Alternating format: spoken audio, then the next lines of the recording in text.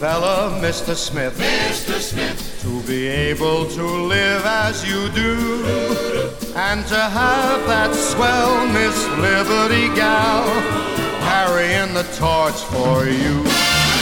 You're a lucky fellow, Mr. Smith. Look around you if you want a bride.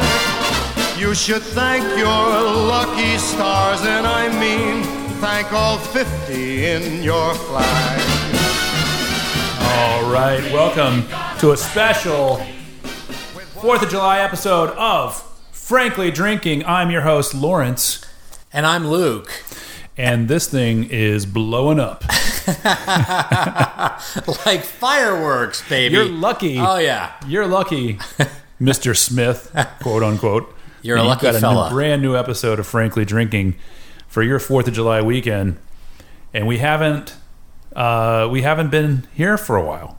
We've taken a little break, and we're back. We are back, and we're back for the big Independence Day celebration for America. Another birthday for America, and here we are. Right. Where are we at? What's our age? Where are we? 1776 and 2020. I can't do the math. The math. 20 plus. 1776. Let's take a calculator out for that one. 1976. What birthday of America is we're this? 13. We're 13 years old. 13. Nah, that you're really doing the math wrong. Hold on, there. no, we're 100. For sure. For sure. I don't for got it. sure. I don't got it. No, but we had a little different introductory music today. Yeah. For this show, for today's show, we normally have our normal track there, but we wanted to give you for the 4th of July. We normally give you 3 tracks, but for the 4th, we wanted to give you 4 tracks. Four tracks. Let's celebrate America. Let's go big to celebrate America, and we'll do 4 songs. And the first song, you heard a little bit of that. You're a lucky fellow, Mr. Smith. How about that, Larry? Oh, cue fireworks sound effects. Yeah. Oh yeah. Let's put some of those in there. Yeah. Yeah. So this was quite a good song. Wanted to share that with you. What's that? What album's this on? You know, that song was recorded for the 1964 album with the Fred Waring and the Pennsylvanians and Bing Crosby, and it's called "I Hear America Singing." Yeah, and it's a great record. Like I said, it was done in '64. It's a bit of a response to a dark moment. The assassination of President Kennedy. Oh, that's right. That same year. Okay, in right. In 1963. I was going to ask what the background was.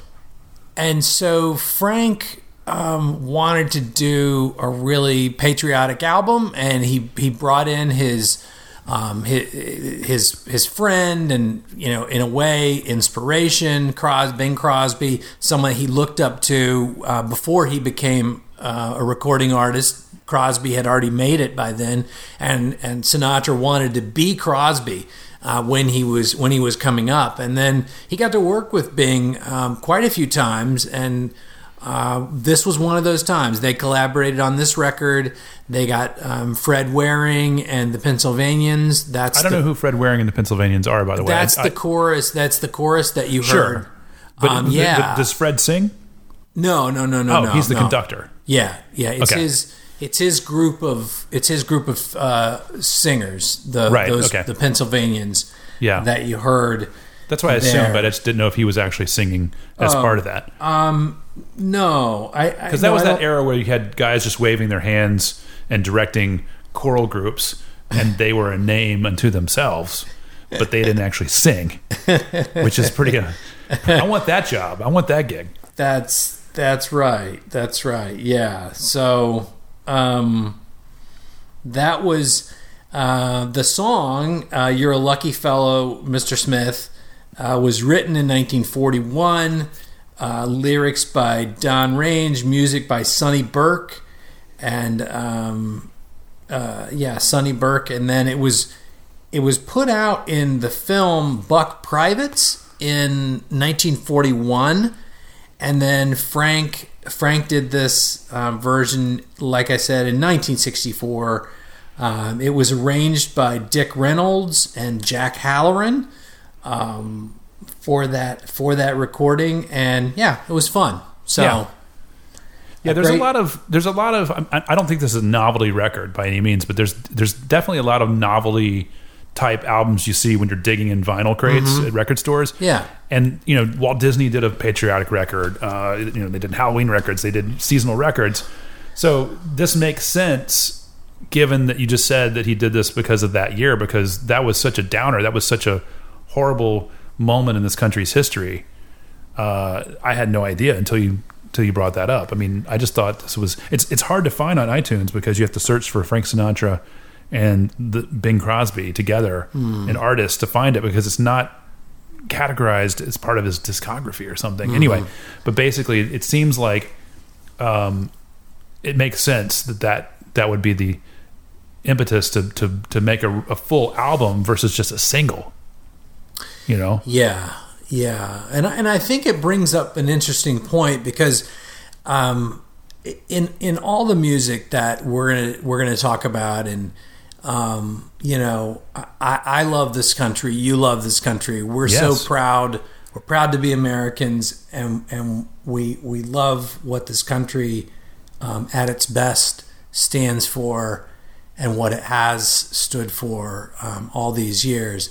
But that doesn't mean that we have any illusion that our country is perfect. Right. The founders themselves, they set out, their aspiration was to build a more perfect union. And that's what everyone wants. That's what we want. But certainly, I mean, Frank said it pretty well, and I couldn't find this clip. It's from a concert, Larry. But Frank said it pretty well in concert. He was talking about America, and he said, this is a country that's had our troubles, that's had our challenges, had our ups and downs that we've overcome. And we're going to have more challenges. We're going to have more problems. We're going to have more challenges, and we're going to overcome those too. And I think, to me, I keep thinking about that, because certainly this is a time where we've got some challenges to work out, and some things that we can become a more perfect union. We can get better in the way we handle race, the way we handle diversity, the way we handle police power in this country. I mean, pandemics. Pandemics. I mean, we know there's a lot of great cops in this country. Yeah, absolutely. But there's definitely room for improvement, and that's what we want. That's what we want to. We want union. Want to keep union being the key word there. Yeah, absolutely. I'll drink to that. We're going to keep talking in that vein, but I poured us a special selection to kind of heap on the America. Really? With what do you got? This is this is an American story. This is just like the little guy working hard to make his way in this country. This is from the American Spirit Works right here in Atlanta, Georgia. ASW Distillery. Got it. Okay. They have a variety of products. Their head distiller is a beer guy from Athens, Georgia, who got in the whiskey making business. And the owners are, I believe at least one of them is a former lawyer who quit the practice and started a distillery, which is all too common. But they're great guys. They're right down the street. And they have created a single malt whiskey by the name of Americanic. That's pronounced from the Gaelic of Americana. Americanic, and this is the Maris Otter, which is named after the malt that's used to make it. Okay. So this is a bourbon drinker's single malt, and it is delicious. It is an amazing pour. I believe it's in most parts of the country. If not, seek it out, because these guys are bourbon nerds and whiskey nerds, and they're making scotches and peated scotches, and I'd like to support the hometown little guy and say Sláinte. Yeah. Here's to Americanic. Here's to you. Here's to Frank Sinatra. Here's to another birthday for the United States of America. Cheers. This is a great pour. I mean, really great pour. It's unpeated, so you get a lot of the fruit. You get a lot of the malt, but it's not a heavy or young malt. It's very sweet. It would make actually a really good dessert pour. But honestly, if you're sitting outside on the patio, it's a great pour. Larry, I have to agree with you. I've never tried this before, Never. obviously. Yep. And these guys, is it called America Spirit Works? Atlanta Spirit Works? What is that? ASW. What is that? American Spirit Works. American Spirit Works. Yeah. Okay, ASW. They go by ASW, but it's American Spirit Works. Okay. So right out of Atlanta here. And they had a regular Americanic single malt, and then this is the Maris Otter. Okay. So it's under that header. So you can see at the top there's an eagle and a star. Oh, yeah. Very America. So this is an American whiskey. I mean, if you're talking about making whiskey in America, a single malt in America, this is amongst, I'd say this is in the top 10 easily. Well, it's very tasty. It's bottled at 92 proof. This is a 2019 release from ASW Distillery, and it's a really nice bottle. And this label, the Maris Otter, they've got great art direction. Yeah, we'll get a photo of it, up on franklydrinking.com. And if you're afraid, most people are afraid of Scotch or single malt. They're like, oh, I don't like that stuff. Yeah. This does not have any of the characteristics of that kind of thing.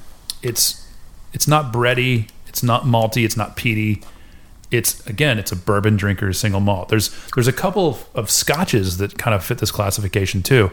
I'd say there's some Highland scotches that fit this characteristic, the unpeated scotch. And so this is kind of in that same Highland whiskey style, or sometimes a Speyside style. With the fruit, lots of fruit in Speyside. So you're getting a lot of that kind of characteristic, and so it's young, but it doesn't taste young, and it's really great. And anybody I pour this for can't believe that this is made right here in Atlanta, Georgia. Yeah, and aged right here too. Really? Yeah, I totally agree with you on the fact that this is a whiskey that is very accessible to bourbon drinkers, Tennessee whiskey drinkers. It's not it doesn't have some of those, you mentioned some of the more, the distinctive extremes, qualities of Scotch. And there's no char either. And this is just a really great whiskey, Yeah. It's fantastic. They're really going to make a name for themselves. They've won a lot of double gold and gold medals at the San Francisco Spirit Awards. So they know what they're doing, and they have the patience and I guess they have the money to do it too, because they're making a lot of product. There's a lot of product. They do an Irish whiskey. They do a peated single malt or peated Scotch kind of flavor. But their regular Fiddler bourbon is an excellent pour as well, and they do a cask strength of that as well. Is Resurgence one of their Resurgence lines? Dry? Yeah, tasty, and so, very good. And so they've been, at first they partnered with a couple distilleries. I think one major one out of South Carolina, where they were buying some distillate. But now that they're making their own stuff, they're really on their way to really making a name for themselves. And I think they will, because they've got a great product. And again, our direction and the marketing is next for them. Oh, fantastic. Great story. This is great. If you want to start a distillery and you have the desire and drive to do it, there's lots of them going on and making a name for themselves right now. But, if you love it and want to do it, I think this is proof that you can make something of yourself. And American dream. And hey, you'll be following in some pretty good footsteps. I think George Washington made some whiskey. The father of our country. He did. So. We discussed that on show number 1, I think, with Michter's. Michter's was Washington's favorite spirit. Definitely. Pennsylvania, might be the first mass consumed whiskey in the country. Oh yes. Oh man, this is great though. American Spirit Works, Maris Otter whiskey, single malt. Yeah, good stuff. So we're going to talk about some Frank music, Larry. Should we? Is that where we go from here? Yeah, I think what really, and I'm setting up the next song a little bit for you to take over, but one thing that I discovered with Frank is, and it's really through this song and just through reading about him and his what he did for anybody who was oppressed or anybody who was spoken against and acted against. I mean, he regardless of the era and the issues around him and Sammy and him and Count Basie and his impressions on stage and things that you could really nitpick and really attack, but again, as a Frank fan, you can't overlook those things. But at the same time, you look at really the heart of who he was. And I think that this song and the fact that this song is really important to his catalog is really indicative of the man he was. And I don't know if he was always that way, but he definitely, for social justice and for things in the 60s, he was definitely, I think on the right side of history there. And so, no doubt. What's the name of this? The House That I Live In? The House I Live In. The House I Live In. I'm sorry, I got the title wrong. Which was recorded very early on. The history of this song, right? Yeah. The House I Live In was actually a short film project that Sinatra got involved with in 1945. And this song that we're going to hear was part of this short film, about 10 minutes long. And it was something that Frank really believed in. It was The House I Live In as a film presented. It was a story of young kids, boys playing together, maybe tweens, I don't know. But kind of kids. They're like 12 and 13. 12, 14, something like that. They're playing. Like typical kind of New York City neighborhood. Or alley even, I think. Yeah. And they're giving one of the kids a hard time. They're teasing him. And it happens to be an anti-Semitic message because they were teasing him because he was Jewish. But so this film provided it was just a great opportunity. Frank used it as a vehicle for acceptance, kindness, just common decency. Yeah. Toward your fellow man and your fellow American, and it was honored with a special Academy Award. Right, his first one. Yes, that Frank got for doing this, for being one of the producers and stuff. The song itself was written in 1943 by Abel Maripol and Earl Robinson. And the 1964 version, which we're going to hear, was arranged by Nelson Riddle for that same album that we talked about, the Bing and Frank and the Fred Waring Orchestra or Fred Waring Singers, the Pennsylvanians. But it's one of those things. It's a seminal thing where Frank always believed in using his celebrity and trying to make a difference, and he did it a lot of times. And look, I'm not saying the guy was an angel. We know he Right. wasn't. We Sure. know he had his own foibles, just like we all do. But I will say, he got a lot of awards for his activism, for the things that he tried to do for people, and the working with humanitarian people. work alone. He was Yeah. marching for civil rights. He was on Absolutely. the right side of that, and I know he was honored by the NAACP and other black organizations, and he was incredibly proud of that, and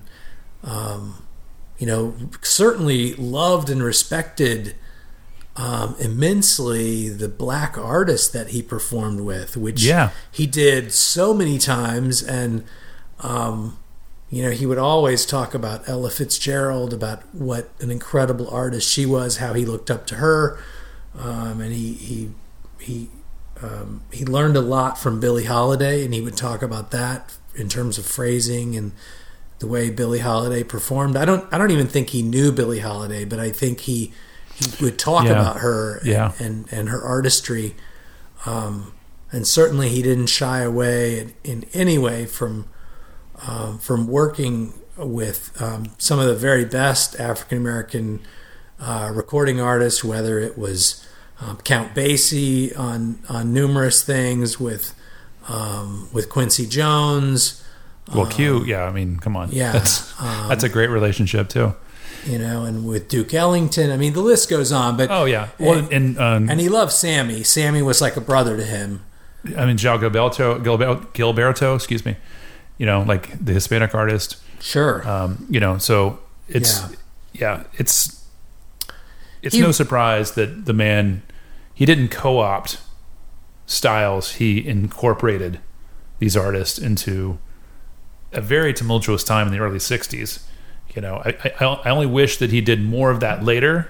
I feel like he moved away from it once he kind of retired. He was just kind of trying to stay relevant, and it would have been nice to see another, record like that. Not because of the artist he was working with, but just because I think that would have been amazing.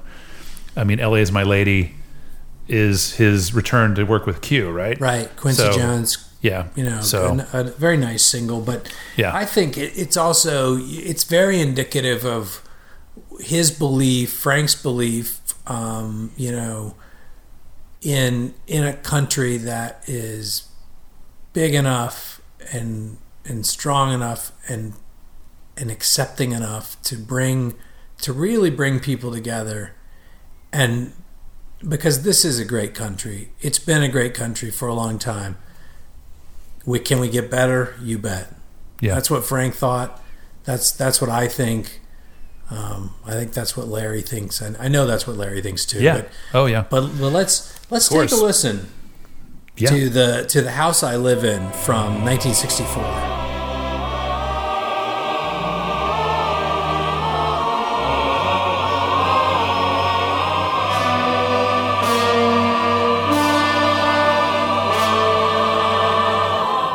What is America to me? A name, a map, a flag I see, a certain word, democracy.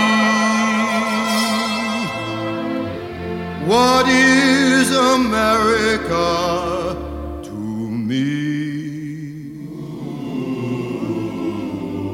The house I live in, a plot of earth, a street, the grocer and the butcher, and the people that I meet, the children in the playground, the faces that I see, all races and religions.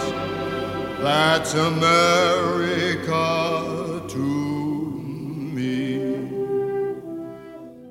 We interrupt this program with a message from the Oval Office. My fellow Americans, tonight I want to tell you about a new radio program, no podcast, that people are enjoying all across the Fruited Plain.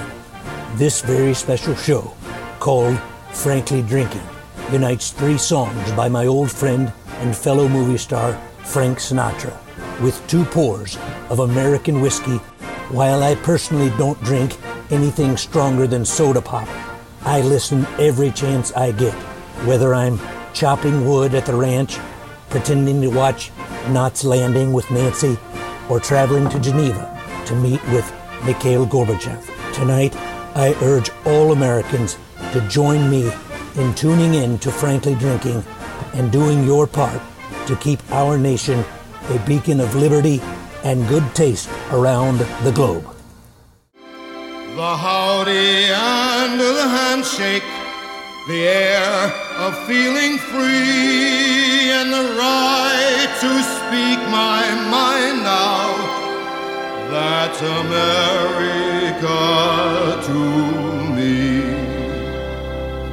The things I see about me, the big things and the small, the little corner newsstand and the house a mile tall, the wedding and the churchyard, the laughter and the tears, and the dream that's been a-growing for 180 years. 180 years, evidently, is the age of the country in 1960. Roughly in 1964. Cue the fireworks sound effects on the end of that one. Bring those back in. Yeah. So it's wow. I mean, yeah. It's a really great, and this is the later version. The early version is a little more intimate. I think it's not as grandiose, but the meaning is still there. Yeah, I just think Frank does such a nice job with this one, and that the way that it builds up there, the emotional high point that it reaches, and the universal message that it sends about, human dignity and about working together, and just about those things that we have in common as Americans. It's very easy to bury yourself in your phone or your work or your circle of friends and family and not venture outside of that. To have a coworker who's a different religion, much less a coworker who's a different race, and not, or even a friend, a distant friend, whatever. Yeah. If you have friends where you are in your same circle, your same race, your same creed and religion, it's like, just why wouldn't you venture outside of that and have conversations and actually invite people into that circle and experience, Yeah. I think that is that's really, to me, that's the American way. Yeah. Is being welcoming and accepting of all types of people, and really just having, taking time to listen and understand where people are coming from. And what's different now?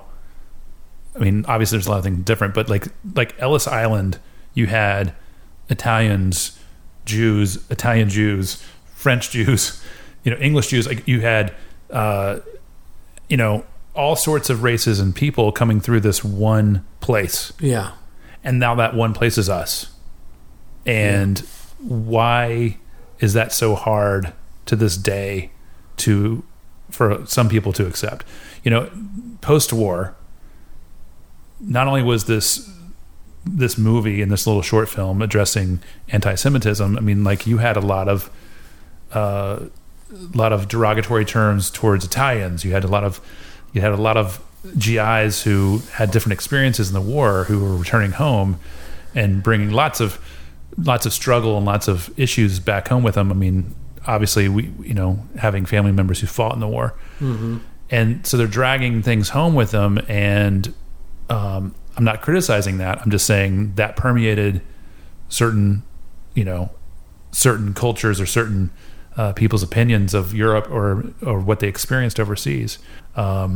So it's weird to think that American-born people are that people have issues with that, much less anybody who was gone through the process of becoming citizens in this country. Yeah. And working their butts off in this country. It's un-American to me. Racism. Absolutely. Can't argue with that. I mean that's it just defies everything that is America. Right. So let's be better people. Yeah. No. So for our Discover Frank Trek tonight, we have a great song, which Frank recorded in 1943 during World War II.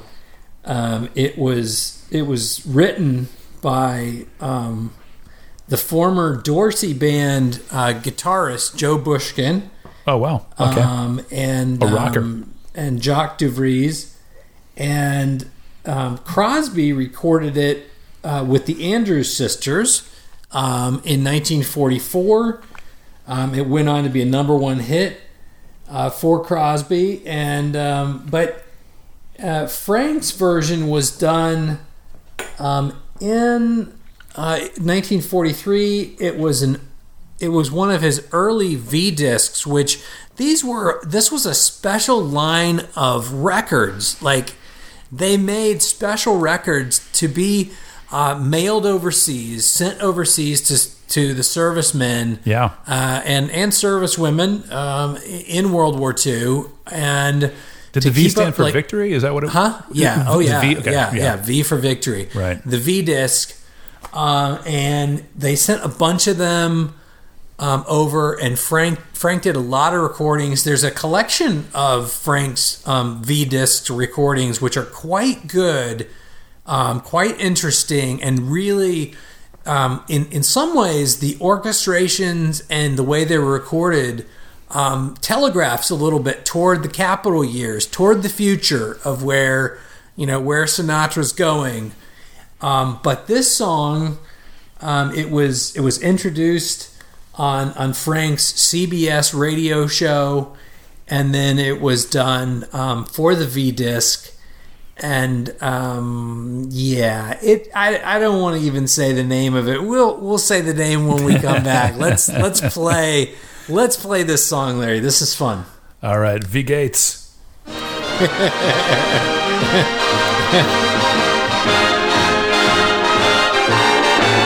There'll be a hot time in the town of Berlin when the Yanks go marching in. I want to be there, boy, and spread some joy when they take old Berlin. There'll be a hot time in the town of Berlin when the Brooklyn boys begin to take the joint apart and tear it down when they take old Berlin. They're gonna start a row and show them how we paint the town back in Kokomo.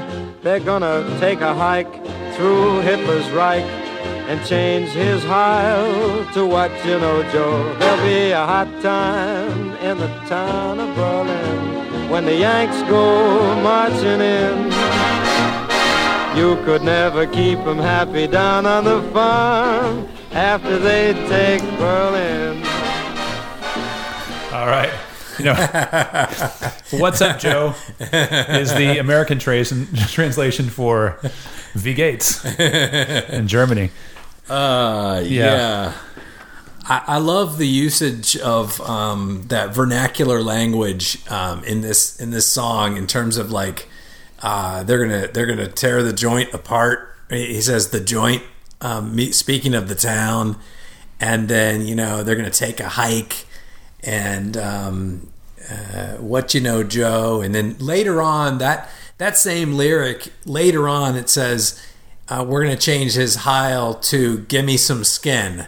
Yeah. So that's the later verse or Give later Me Some Skin. chorus. Give Me Some Skin, 1943.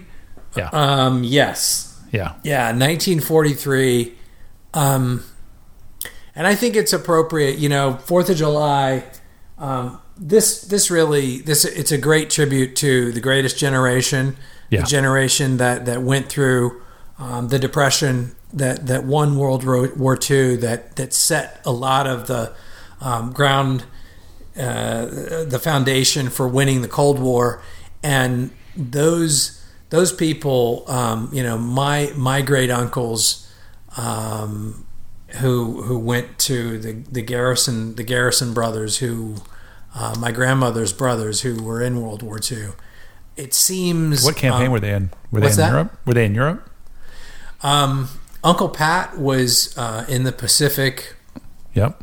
and he fought at Guadalcanal and in the Philippines, and he would have had to invade Japan, if there hadn't been the atomic bomb. But Right. my uncle Dozier, my great uncle Dozier, he fought in Europe. Dozier Barnett. Yeah, my grandfather was in Europe, and my great uncles were in the Pacific. Cotton, and Northfleet. Northfleet was named after the North Fleet. We lost him this year, but Cotton's still alive, and Wow.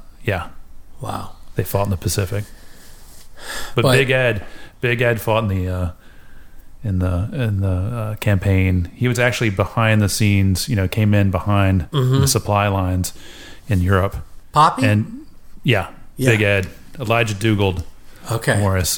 He came in and he saw the unmanned Nazi jet with his own eyes. Oh wow! Flew low right over the tree line, and if he didn't see it, he was in the group that saw it, and they really they really lost their minds at that point.